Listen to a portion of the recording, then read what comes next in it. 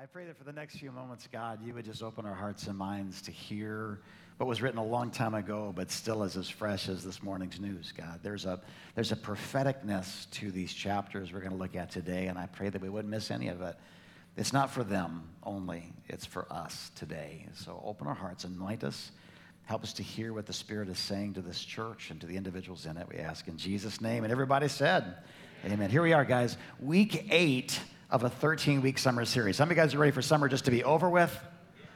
No, right? It just got started 3 weeks ago. So here we are. So Romans chapters 1 through 8 clearly displayed what the gospel is. If John 3:16 is the gospel in micro form, Romans 1 through 8 is the gospel in macro form. But this is where Paul's going to start transitioning this letter from theology to a real practical application. Remember, we said this the very first week, that the church that he's writing to was once a Gentile and Jewish church, but then the Jews were expelled from Rome in 70 AD. They were not allowed to come back for 5 to 8 years. No one's quite sure on that. But when they came back, the Jews had kind of reverted back into some legalistic, they kind of taken Christianity and the grace of God and what Jesus had done for them, but in the absence of other influences, Roman influences, Gentile influences, people who'd been saved by the same grace, they kind of reverted back into a little bit of like Judaism. So they're thinking, well, if you're not circumcised, if you don't obey the Sabbath, if you don't do certain Jewish things, then you're not right with God. And so they're coming back together again, and Paul's trying to show the Jews and the Gentiles, those who believe in the works of the law, the legalism,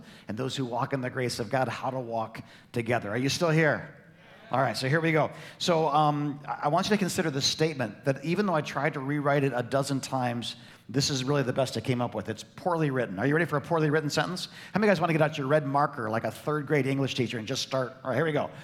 Hopefully you get the heart of it. The gospel believed, the gospel, the good news of Jesus Christ received from the loving God, the loving Father, is what fundamentally changes people.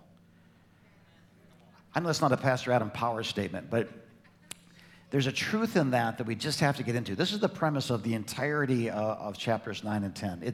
It's not anything less than a divine encounter with a person. Let me show you something from the lives of two men. First one is the man known as Saul of Tarsus. You'll find him in Acts chapters 6, and he kind of disappears as Saul of Tarsus from the pages of the Bible shortly thereafter. But he's a Pharisee, which means he's not just an Orthodox Jew. He's the strictest sect of orthodoxy in Judaism. He is an absolute zealot. Now, understand this. Those who are zealous for law, everybody say law. Those who see thou shalt and thou shalt not and don't see God, let me say it again, those who see what you should do and those who see what you should not do, but they don't see the heart of God. One of the things they need for that religious expression to exist is people less than them to judge. Let me say it again, because this is not just then. Some of this can happen now. Not amongst us, not in the United States, but lesser parts of the world. There's a religious notion, there's a religious thought that for me to be safe and in right standing with God, what I need is to stand on people that are less moral than I am, elevate myself before God and say, aren't I cool? And so in order to maintain that orthodoxy, which is not orthodox at all, what you have to have is people that sin more than you sin, or are not as good at hiding it as you are. Right? And so Saul of Tarsus is a Pharisee. His standing before God is predicated on everyone else falling before God. He is holier than the Orthodox Jews. He's holier by far than the Gentiles. He's holier than most of the priests. And when I get in charge, boy, I'm going to show them what holiness really looks like. He's a youngish man, and he's a terror.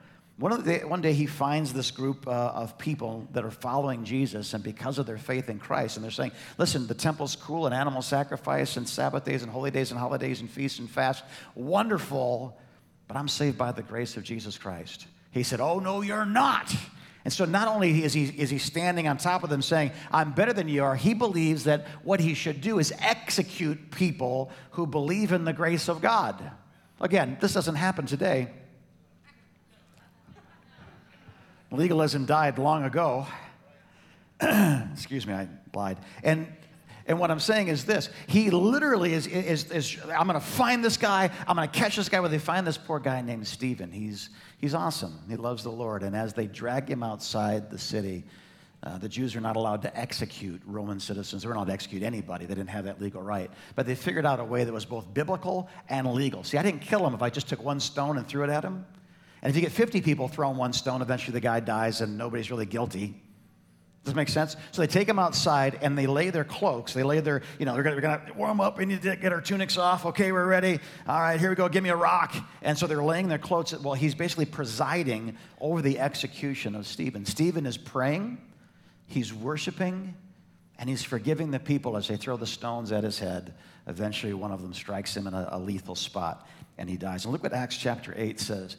And Saul approved of their killing of him. On that day, a great persecution broke out against the church in Jerusalem, and all except the apostles were scattered. Everybody's gathering their stuff. They're running for their lives. Just don't even get that. They're coming. And they grab the baby. And they just take off and split to go stay with their aunt in Schenectady. They just got to get out of town. They're scattered throughout Judea, even into Samaria. Godly men took the body of Stephen. They buried him. They mourned deeply for him. But Saul began to destroy the church, going from house to house. He dragged off both men and women. It makes me wonder what happened to the children. It makes me wonder what happened to the livestock. It makes me wonder what happened to the property. It makes me wonder what happened to the garden. He drugged them off, men and women, and he put them in prison. How many of you know that's a very bad man? That's Osama bin Pharisee. That's a bad man. Let me show you another man, completely different, known as the Apostle Paul. The Apostle Paul is saved by the grace of God. He walked in a former life that he repented of. He realized was wrong. He came to Christ, gave his life to Jesus, had an encounter through the gospel with Jesus Christ. He had a gratitude towards God that was profound. He was known to not just worship God, but to repeat to everybody, man, just give thanks in all circumstances. Just rejoice in the Lord always. I'm going to say it again, rejoice. It doesn't bother me. I'm going to say it one more time, rejoice in the Lord, rejoice. Lord. Like he was just everybody just stay in the presence of God. He was a different kind of a guy. He was imprisoned eventually and executed because of the same faith in Jesus that Stephen had when Stephen was executed. And I want you to listen to his heart concerning the people that plotted and carried out his death. It says this, I have great sorrow and unceasing anguish in my heart, for I could wish that I myself never knew the gospel. If I could trade my life for theirs, for all eternity, being separated from Christ, I love these people so much. Their lives are so precious to me. Their promises that God gave them, God's heart for them. They're so lost. I would do anything for them to be saved, even up to and including my own life and my eternal life, that I myself are cursed and cut off from Christ for the sake of my people, those of my own race, the people of Israel. Now, I think we probably know this, right? That Saul of Tarsus and the Apostle Paul are the same guy. And this is where we have to come to a place in our own lives, because again, this is an ancient letter, but it's a right now word. There's an experience that we have with a person. We can change gradually through religious endeavors. We can discipline ourselves to become better. We can grow more and more holy, less and less, unholy, more and more religious. But you have to understand this. The gospel is the power of God to save. Believing, not just these words, but the person who spoke them, having faith, having trust in relationship is the key to this. And so he's telling them in Rome, both Jews and Gentiles, listen, it's not about what you think it is. I am a life transformed by an encounter. Everybody say encounter. An encounter with God. So how could Saul get any more religious than he was? And I just hear this. We can never forget that the gospel of Jesus Christ, contained in Romans chapter 1 through 8, that we've already studied in the last 8 weeks, is not a new set of laws. It's a revelation of the only way that has ever existed to be in right standing with God. It is a little confusing because in our nature, we really want to know what we have to do to be right. And so if it's don't murder, I won't murder. Am I cool? Is everything good? Don't covet. All right, I won't covet. I'll close my eyes if I have to. I'll walk away if I have to, but I won't covet. Are we good, God? Is everything okay? And so they really the Jews really caught on to the law. But please, again, this is in Galatians, it's in Romans, it's all over Paul's writings. The law was never intended to make people innocent. It was only supposed to make them guiltier. And so when we have the law as our basis for relationship, regardless of how zealous we may be, in the end, what we end up doing is either having confessed we're just more lost than we ever imagined, or faking as if we're not. And so let me explain. When Adam sinned, he didn't lose a religion. Everybody just stop for a second. When God says, don't eat from the tree of the knowledge of fruit and evil, don't pretend you're God.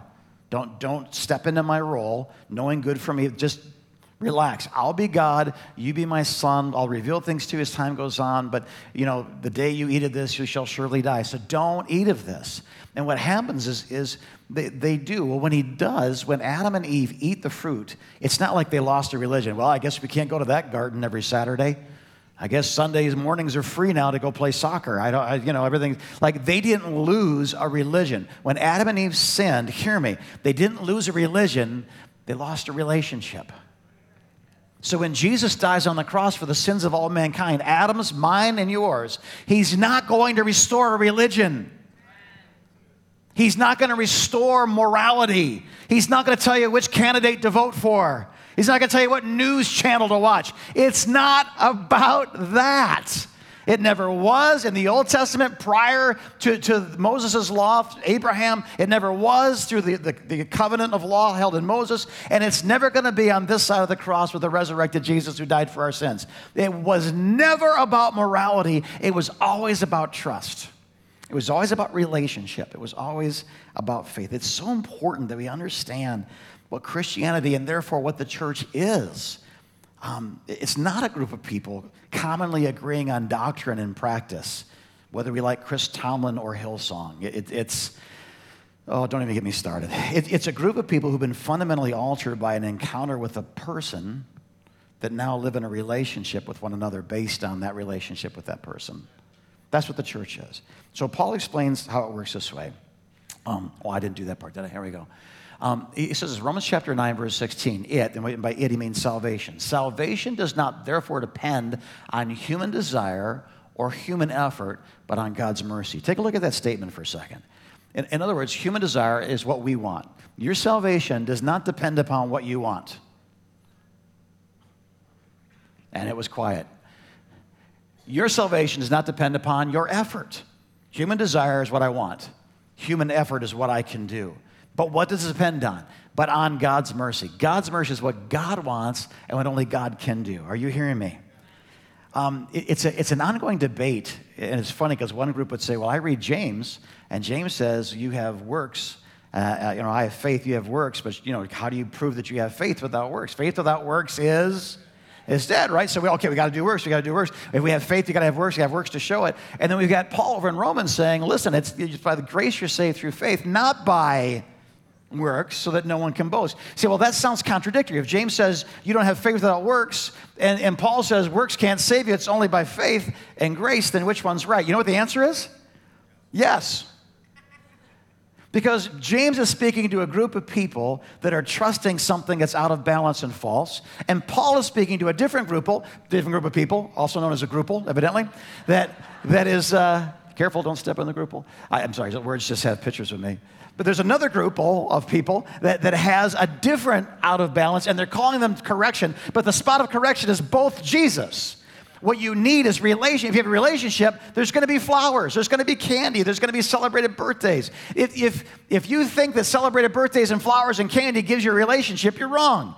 I cannot walk into my wife and say, okay, it's Tuesday, it's your birthday. Here's your stupid flowers. Here's your stupid gift card. Here's your stupid Starbucks. Are we cool? Are we good? How many of you guys know that's not a relationship? I did the works, but I didn't do them because of relationship. I did them hoping that I wasn't in trouble. If I walk her and say, I love you, she goes, prove it. I'd rather not. Words are nice, but ladies, I'd rather you didn't just tell me. I'd rather you, right? Well, what is that? What we're saying is it's marriage, it's relationship, it's human, are we together, aren't we? Well, the gifts don't give me a relationship. But if there's a relationship, there's probably going to be gifts that are given and received.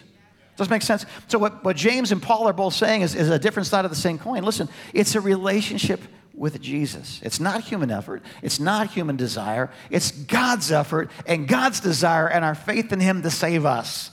And our desire in our heart to know him that builds this relationship called salvation. He's going to continue. Romans chapter 9, verse 30. What then shall we say? This is what we're going to say. The Gentiles who did not pursue righteousness have obtained it. How many of you guys know if you're a Jew, that just ticks you off? Do you know how hard I've been working to obey things? You know how many hours I put into studying and memorizing and repeating? I've got little special underwear with tassels on it. Wear that to J-Roo-U and find out if you don't get made fun of, and the Gentiles are there. Do you realize what I have never eaten? I've always wanted to eat a snake, and I've never been able to because God says no. When my Gentile friends have catfish dinners, I can never join them. It's just such a drag. And then Paul comes back and he says this, that those who did not pursue righteousness, they've obtained it. And it's a righteousness that is by faith. Let me define faith. Faith here means relational trust in God. Let me just read it a different way. That the Gentiles who did not pursue righteousness, they've obtained it. It's a righteousness that comes by relational trust in God. But the people of Israel who pursued the law as the way of righteousness, they've not obtained their goal. Why not? This is why not. Because they pursued it not by a relational trust in God, but as if their works accomplished outside of relationship with God, they stumbled over the stumbling stone, which is Jesus. How many of you guys know that stumbling stone still exists today? I just want to know, how much do I have to give before I've given enough to be right with God? Just want to know how many times a month do I have to go to church? Like 3, I'll take a B- if that's what it takes during soccer season. 3 a month is 2, but only 1 of them. Oh, you only go to Christmas and Easter? You're going to have to live in the mobile home section in heaven if you get there at all. Right? Where do we get this from? We get this from a typical carnal, religious mindset that says, the more I do, the more he loves me. And the more I do that I shouldn't do, the more he tolerates me if he can much longer. Both of those are such errors. And so, if I accomplish righteousness, let's say, Pastor Kim, can I just point you out just for giggles because you're here? And if I say anything wrong, you can beat me up afterwards, and it'll be fun. Pastor Kim is in the front row of Freedom Center Church at 9 o'clock in the morning. He was here for prayer. He's engaged with a dozen or more people in meaningful conversation, looking for opportunities to minister. He's wearing shorts, so he does believe in the grace of God. I can see his legs. I believe in the grace of God. It's all right there, right? If he is here today, how many of you guys know he has produced fruits of righteousness? Now, if he produced the fruits of righteousness by his own self-will, by his own desire to earn God's love, his reward for being here today is... But if he's here today because he's been loved by a God who told him to love other people, he's here early today because he believes that God wants to do something great, and by engaging his voice with the prayers of others, he can see heaven come to earth. If he's here today because he's leading his wife, his daughter, his grandchildren, if he's being a priest in his home by faith, there is a reward. What I'm trying to say is this. People who are self-righteous and people who are truly righteous do the exact same things. They just do them for different reasons. And if you miss the reason for being here today, the reason for giving in the offering, the reason for coming to prayer, the reason for serving during Summer Spectacular, the reason for going out to lunch with a stranger today, if you miss, you can do all the right things. The Pharisees did all the right things. And Jesus goes, here's the problem. You are whitewashed tombs filled with dead men's bones. How many of you know that's a 33 AD yo mama? That's it, man. The yarmulke is off. You know what I mean? When a rabbi looks at a bunch of Orthodox Jews and says, you look good on the outside, but you're so stinking, decaying, rotten on the inside, and I can smell you from here. Hallelujah. It's like that. Right? What I'm trying to say to you guys is this. God doesn't look at the outward appearances of our actions. He looks at our heart. Sweet little old widow lady walks up in the temple with 2 copper coins. Amidst the fanfare of the wealthy that are dumping gold into a bin. Jesus, seeing the entire scene, sees her drop the last 2 coins she has. And no one notices. It barely makes a sound when it hits the bottom of the bucket. And Jesus, literally in all 4 Gospels, how many of you know not everything's recorded in all 4 Gospels? All 4 Gospels, Jesus says, stop, whoa, everybody, shh, quiet. You missed something special. Did you see what she just did? Now, was she the biggest giver of the day? But there was something special about her trust in God when she gave all that she had. Even if the guy that gave everything he had, and there's horses and chariots and houses and land, just 2 coins. And what was she saying? She wasn't saying, I plant seed, I want 100-fold blessing because I need lunch in an hour. She's literally saying, I trust you. And she walked away empty-handed. And Jesus goes, everybody stop. That's the coolest thing I've seen all day. Are you still here? It's not what she did. It's why she did it. It's not what you're doing today. It's why are you doing it today? It's not who you forgive. It's why you're forgiving them. It's not who you serve. It's why you're serving them. We don't save ourselves. We decide that he is the Savior, and we choose him. And we prefer him as he has chosen us and preferred us. And when that covenant of faith, that trust, I believe, like I'm holding on to you, then God can lift us. We can bring heaven to earth.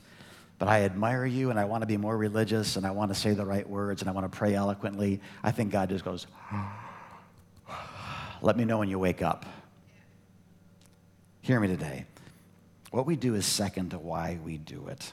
He continues. You guys still here? Romans 10, brothers and sisters, my heart's desire and prayer to God for the Israelites is that they may be saved. We know that. He's willing to go to hell for them. I can testify to them. I can tell you all about them. They're zealous for God, but their zeal is not based on like knowing the truth about God. Since they did not know the righteousness of God and sought to establish their own, they did not submit to God's righteousness. Christ is the culmination of all the do's and don'ts, so that there may be righteousness for everyone who what? A relational trust. There's that word again. Faith, trust, believes. Well, what does that mean? And here's the power statement. Pastor Adam would be so proud of me. Big letter power statement. You ready? Righteousness is a person believed. It's not a law obeyed. Let me say it again. Your righteousness is a person believed, not a law obeyed. You can obey all the laws you want, but having transgressed one at any time in your life, you're guilty and you can't pay your own fine. Righteousness is a person believed. Righteousness is a person believed. Everybody say it with me. Come on. Righteousness is a person believed. Say it again. Righteousness is it's not a law obeyed. We will be more moral people. I mean, I hang out with my wife, and through the last 30 years of being in the same room together and talking together and learning together, living together, loving together, forgiving together, fighting together, I am more like her because of proximity and relationship than I ever could have been by reading a book about her. I have a relationship with Dina Wiegand that makes Jim Wiegand a better man. Same thing here. I have a relationship with Jesus Christ that makes Jim Wiegand a better man. I'm not saying behavior won't exist. I'm saying the behavior that flows from a trusting relationship with God is the evidence of a relationship. It's evidence of salvation. It's evidence of his blessing. It's evidence of his intervention in my life. I'm not trying hard to get something Jesus died to give me for free. I'm enjoying what he gave me, right? You still here? Let that sink in for a second. Righteousness is a person believed. It's not a law obeyed. He starts landing the plane here and says, if you declare with your mouth Jesus is Lord, and you believe in your heart that God raised him from the dead, you'll be saved. Again, can you imagine 20, 30, 40, 60 years of obeying every law, trying to be good enough? And then that wise guy throws that up on the board. Paul, you don't understand how hard I've worked to be right before God. I've had to find people that were worse than I am in every area so I could feel secure in my own right standing before God. I've done all the things that righteous men of the past have done, and I've tried very hard. I've had mentors and tormentors. I've fasted. I've tortured my own physical body so it would be weakened. They used to have, they called the flagellums, where they would take this whip and they would just beat themselves. They'd have a bad thought and they'd beat themselves and tear their back up. That was a sign of just really wanting God. Do you think God wants his children to beat themselves? It's such a sick, perverse, painful, stupid thing to do, because at the end, you end up with the scars of your own making instead of trusting the scars that were of his making for you. There's a relationship. You want to be free? You want to be forgiven? You want to grow? Trust him. You want to be in bondage? You want to become more religious, twice as miserable as before, and still not go to heaven? Then find every law you can, and with your own strength and your own self, try to do righteous things. It's nuts. Absolutely nuts. I'm going to land the plane with this thought. It was years ago. I was up in Gaylord at a friend's cabin. We took the whole staff. One of those great little vacation spots where you want to wear a Hawaiian shirt and just hang out, We would work and work and work and work until our brains fried, and then I'd say, okay, everybody get lost. I'd say, okay, what time does the meeting start again? I'd say, when you get hungry, come back. And they had a couple of motorcycles and a quad. They had a little fishing boat and a paddle boat. There was a little beach. It was a small house. We lived on top of each other. By the time the end of the evening came, everybody worked like 12, 14 hours of thought work. We just watched Nacho Libre because it was the dumbest thing you could put on a television. In our stretchy pants. We were baptized. It was great. And it was just stupid. But I remember, because it was a prayer retreat and an intimacy retreat, just getting along with friends and with God, I'd had a bad day. All the details, all the frustrations, did you do this or that? I remember being angry. And if you know me well, I have an issue with anger. If I'm out of control, I'm in danger. That's been a lie that I'm trying to reprogram myself from being a cop. Do you ever do that, Kim? You're a cop. That if I'm not in control, I'm in danger. And the way to get control against to gain control, some things you can't control. Like people and weather and traffic and life and everything. I can't even control myself. How can I hope to control everything else? I remember I was walking alone around this lake that I've walked around many times, and God spoken to me. I was just begging him for a word. This is what I was saying to God. God, and maybe you've said this, but literally I just said, God, I'm in my 40s, late 40s. I don't know if I get to live to my late 60s, late 70s, late 90s, or late afternoon. I don't know. Am I going to die having never resolved the twisted parts of my own soul? Am I going to die having never experienced freedom? Am I going to die having never done, believed, said, prayed, gotten help for? I'm literally fighting the same fight I've been fighting since my late teens. And I'm in my late 40s. And I felt the Lord just asked me a question that broke my heart. I didn't want to answer it. I answered it like I was mad at him, because I was. And he said, well, what's the Bible say about that, Jim? And I said, it says to love you with all my heart. The one that's filled with rage. Thanks for asking. With all my soul. The one that's still screwed up.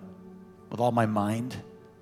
That literally takes the opportunity to think through and imagine the worst possible scenario so I can say horrible things to people in my head as they say horrible things to me. How many of you guys know when you argue with yourself, you always know the right thing to say that hurts?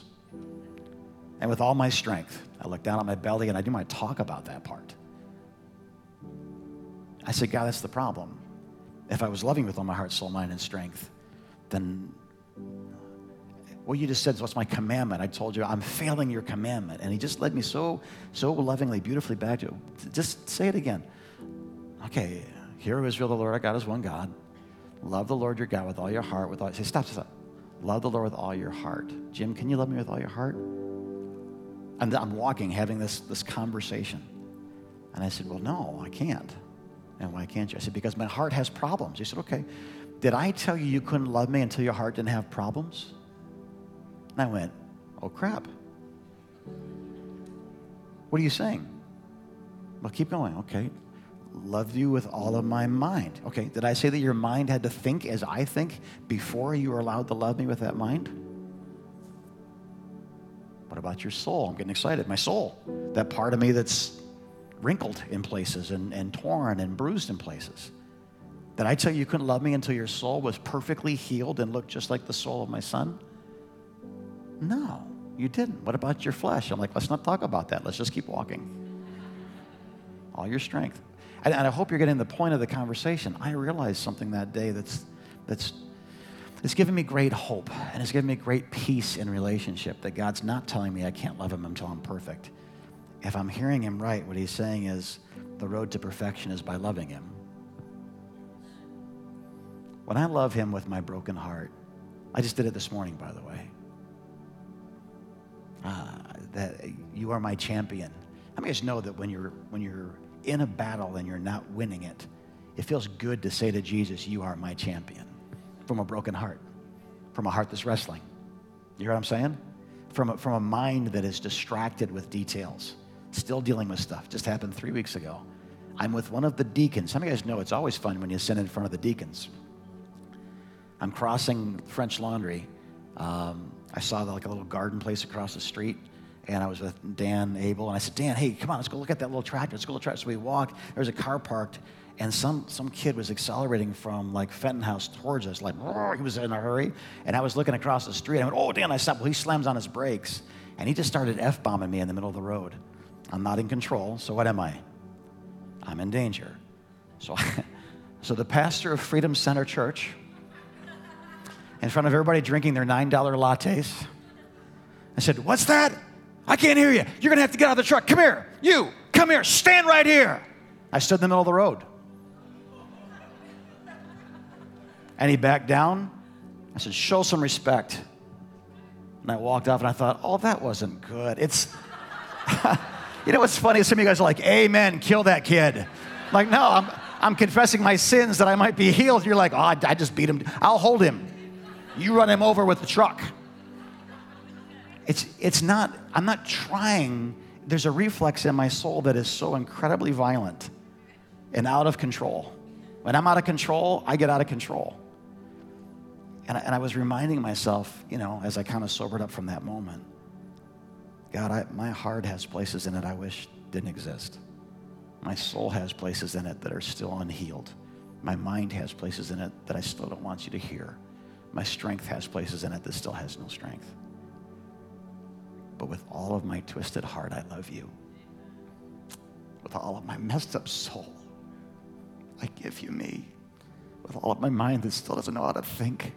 Because I know that in your presence, I will find the answers to my questions.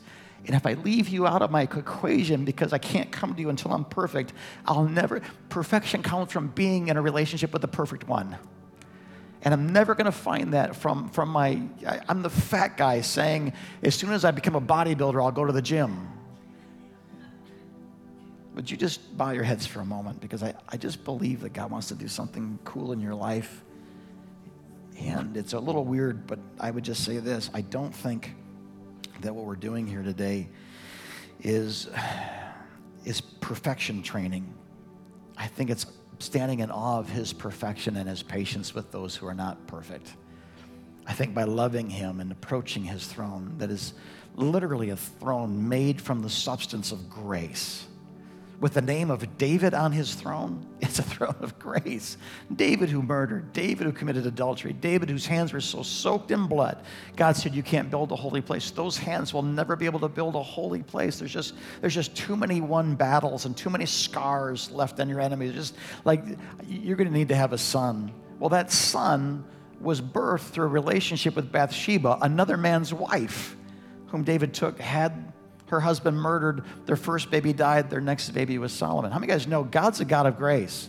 David was not a man of perfection. He was a man who understood the heart of God. If David waited to write a psalm until his heart was perfect, he had never put pen to paper. But he wrote about the uncleanness of his heart and the faithfulness of his God. Your heads are bowed and your eyes are closed. How many of you guys need a relationship with the God who's faithful? Raise your hand. That's where I'm at right now. I need a God who's faithful. I need a God who takes my broken places and lets me love him even with my brokenness, knowing that my brokenness doesn't stand a chance in his presence eventually. We will not die. Hear me.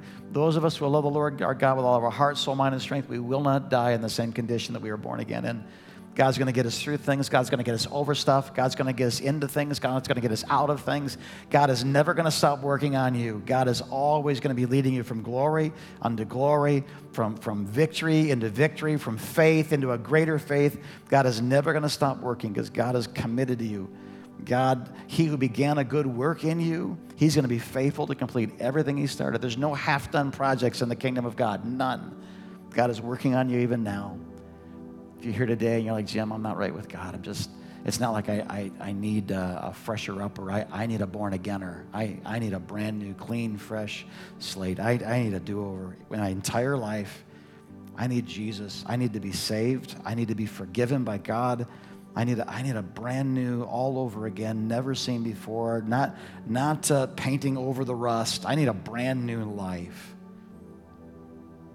That's you today. Then I would just say this: Jesus is the only way to get that brand new life that you want. That's it. He's the Alpha, he's the Omega, he's the A, and he's the Z.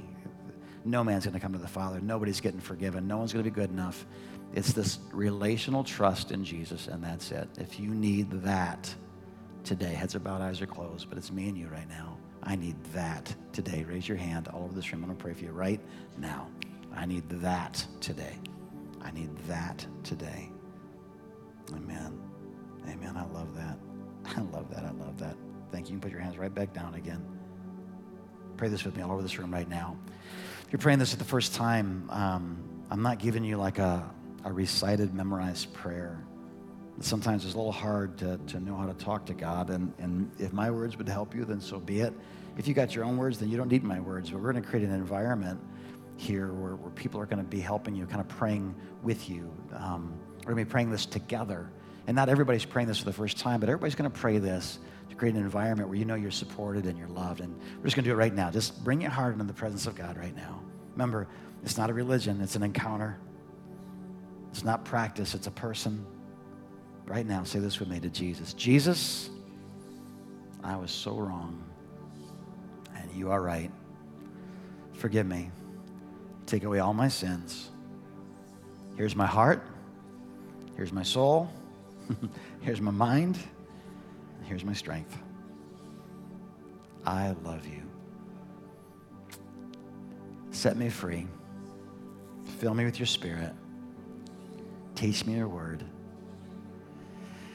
And I will see you soon. Amen. Amen. Stand your feet, please. Altar workers are moving forward. Please, nobody leave for just a moment. If you are in a situation where you're saying that, this is where you are right now. I would love it if altar workers are here to pray for people, but this is an altar intended to just come and pray. And I know sometimes we play some like thump and bump and in between service music. Don't do that today, will you? Find something, tech guys, something more appropriate for altar call. Gotcha. Thump and bumping's great when you're thumping and bumping, but this is more of a kind of a meditative, right? If you need some time just to love God with your heart, soul, mind, and strength, there's going to be an environment kind of off in the wings here. People are going to get up and leave quietly, and as quietly as we leave, which is stampede-ish, you know. But if you need prayer for anything, when I say go, I want you to come this direction so they can pray specifically for you. But if you need just to pray, don't rush out of this room. In your seat, you might get interrupted. Excuse me, pardon me, get around. Be like, hey, how's it going? But if you walk up to this altar, you just find a quiet place to pray, people will generally just give you space and know that you need some time. So both of those are available to you. Your kids are waiting for you. The sun's shining beautifully in Southern California. And you're free to leave. God bless you. You're dismissed. See you soon. Need prayer? Come this way.